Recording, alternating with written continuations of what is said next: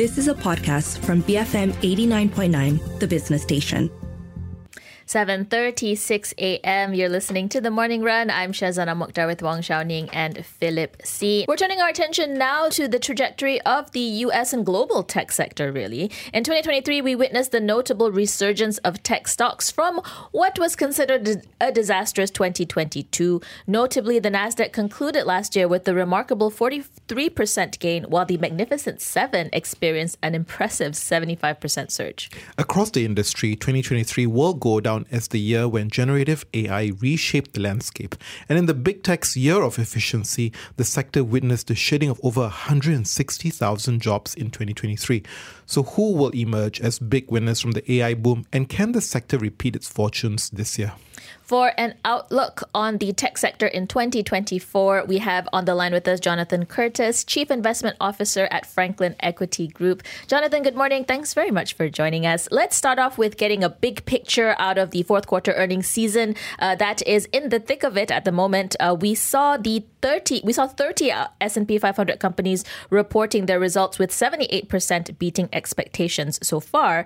Yet the equity market in general hasn't been reacting as bullishly to these results. Why do you think that's the case? Oh, good morning. And first of all, thank you for having me. Yes, I think that some of the tepid reaction is really a function of two things. One, I do not think investors are confident that inflation has been licked yet. And so this pricing in of 6 rate cuts this year may be aggressive. And in fact, we've had some Fed governors come out and try and throw water on that. So there's obviously some nervousness around that. And then I think investors really want to see if, in fact, we are, as we get deeper into earnings season, really in the middle of a soft landing in the U.S. or not. Certainly, there are a lot of risks out there right now with challenges in the Red Sea. There's certainly challenges in the Middle East. And so I think investors are a little cautious about waiting for some good data points and a breadth of good data points before getting more optimistic. Okay, Jonathan, but we had some good news overnight. We saw tech stocks rally so much so that the Nasdaq 100 hit an all-time historical high. Do you expect this exuberance to continue? Well, yeah, certainly we 2023 was a very good year. I think in the introduction to this, you talked about the year of efficiency, and that's very much true. It was also the year of investors becoming convinced that we were getting closer to the end of the rate cycle, which was supportive of valuation multiples. But it was also the year when investors started to think deeply about the impact of generative AI. You had Sam Altman on just before me, and at least in a quote, and he's talking about certainly the very broad impact that will come to knowledge workers, creatives, software developers, the healthcare sector from the advent of generative AI. We are very, very bullish on it. What we think is going to happen, not only will the Magnificent Seven continue to do well, but we think that there are a number of small and mid-cap companies that are exposed to some of the same themes that the Magnificent Seven are, particularly around AI, that are going to see a valuation catch-up in 2024 as investors start to see the benefits of artificial intelligence begin to flow into their businesses, particularly in the second half. We will see that earnings growth from the small and mid-cap companies, and ultimately we expect there to be a solid catch-up for those types of businesses in the tech sector. So give us a sense, right? Who else besides the obvious names like NVIDIA, Amazon, Microsoft, and, that could actually be the beneficiaries of this whole AI resurgence? Yeah.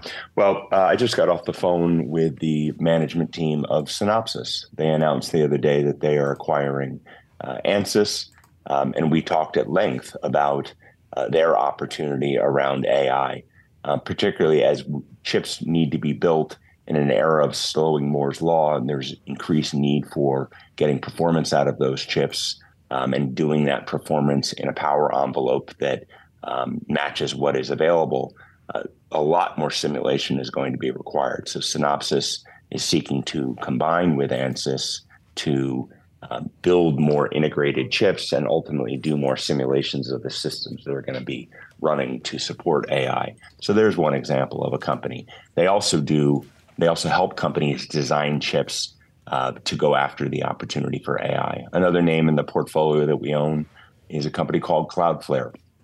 We believe increasingly that developers, users of smartphone devices are going to want to have access to very powerful language models. But in many instances, particularly in the emerging world, they're not going to be able to have large language models running resident on their phones. So they're going to want to be able to get access to these models and this compute capacity to support generative AI close to them. Cloudflare operates a global network that is very close to end users. They put GPUs in them. We think in the second half of the year, we're going to start seeing the benefits of those GPUs that have been deployed in the Cloudflare network. Jonathan, earlier you were talking about how everyone's watching to see whether the U.S. economy is going to get a soft landing or not, which points really to a lot of uncertainty about the economic conditions. How do you think that will impact expectation for earnings? Is there expectations that we'll see margin compression because of the rise in borrowing costs, et cetera? Yeah, a very good question. Many companies have not had to go through a refinancing cycle yet. And they are all hoping and praying that rates start being cut before they have to go into that refinancing cycle so they can avoid those pressures on earnings from higher financing costs. But I think when you look at the macro environment, we are actually quite encouraged. You see the consumer that is still highly employed in the U.S., very low levels of unemployment. We are seeing real wages continuing to grow, albeit modestly.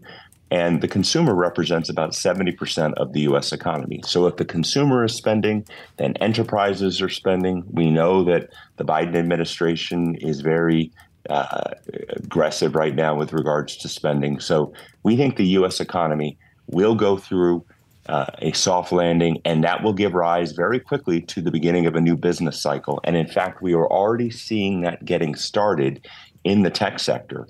When we do our own surveys of chief information officers, they're saying that they plan to increase their IT spending in 2024 after 2 years of cuts and austerity in this post-COVID era.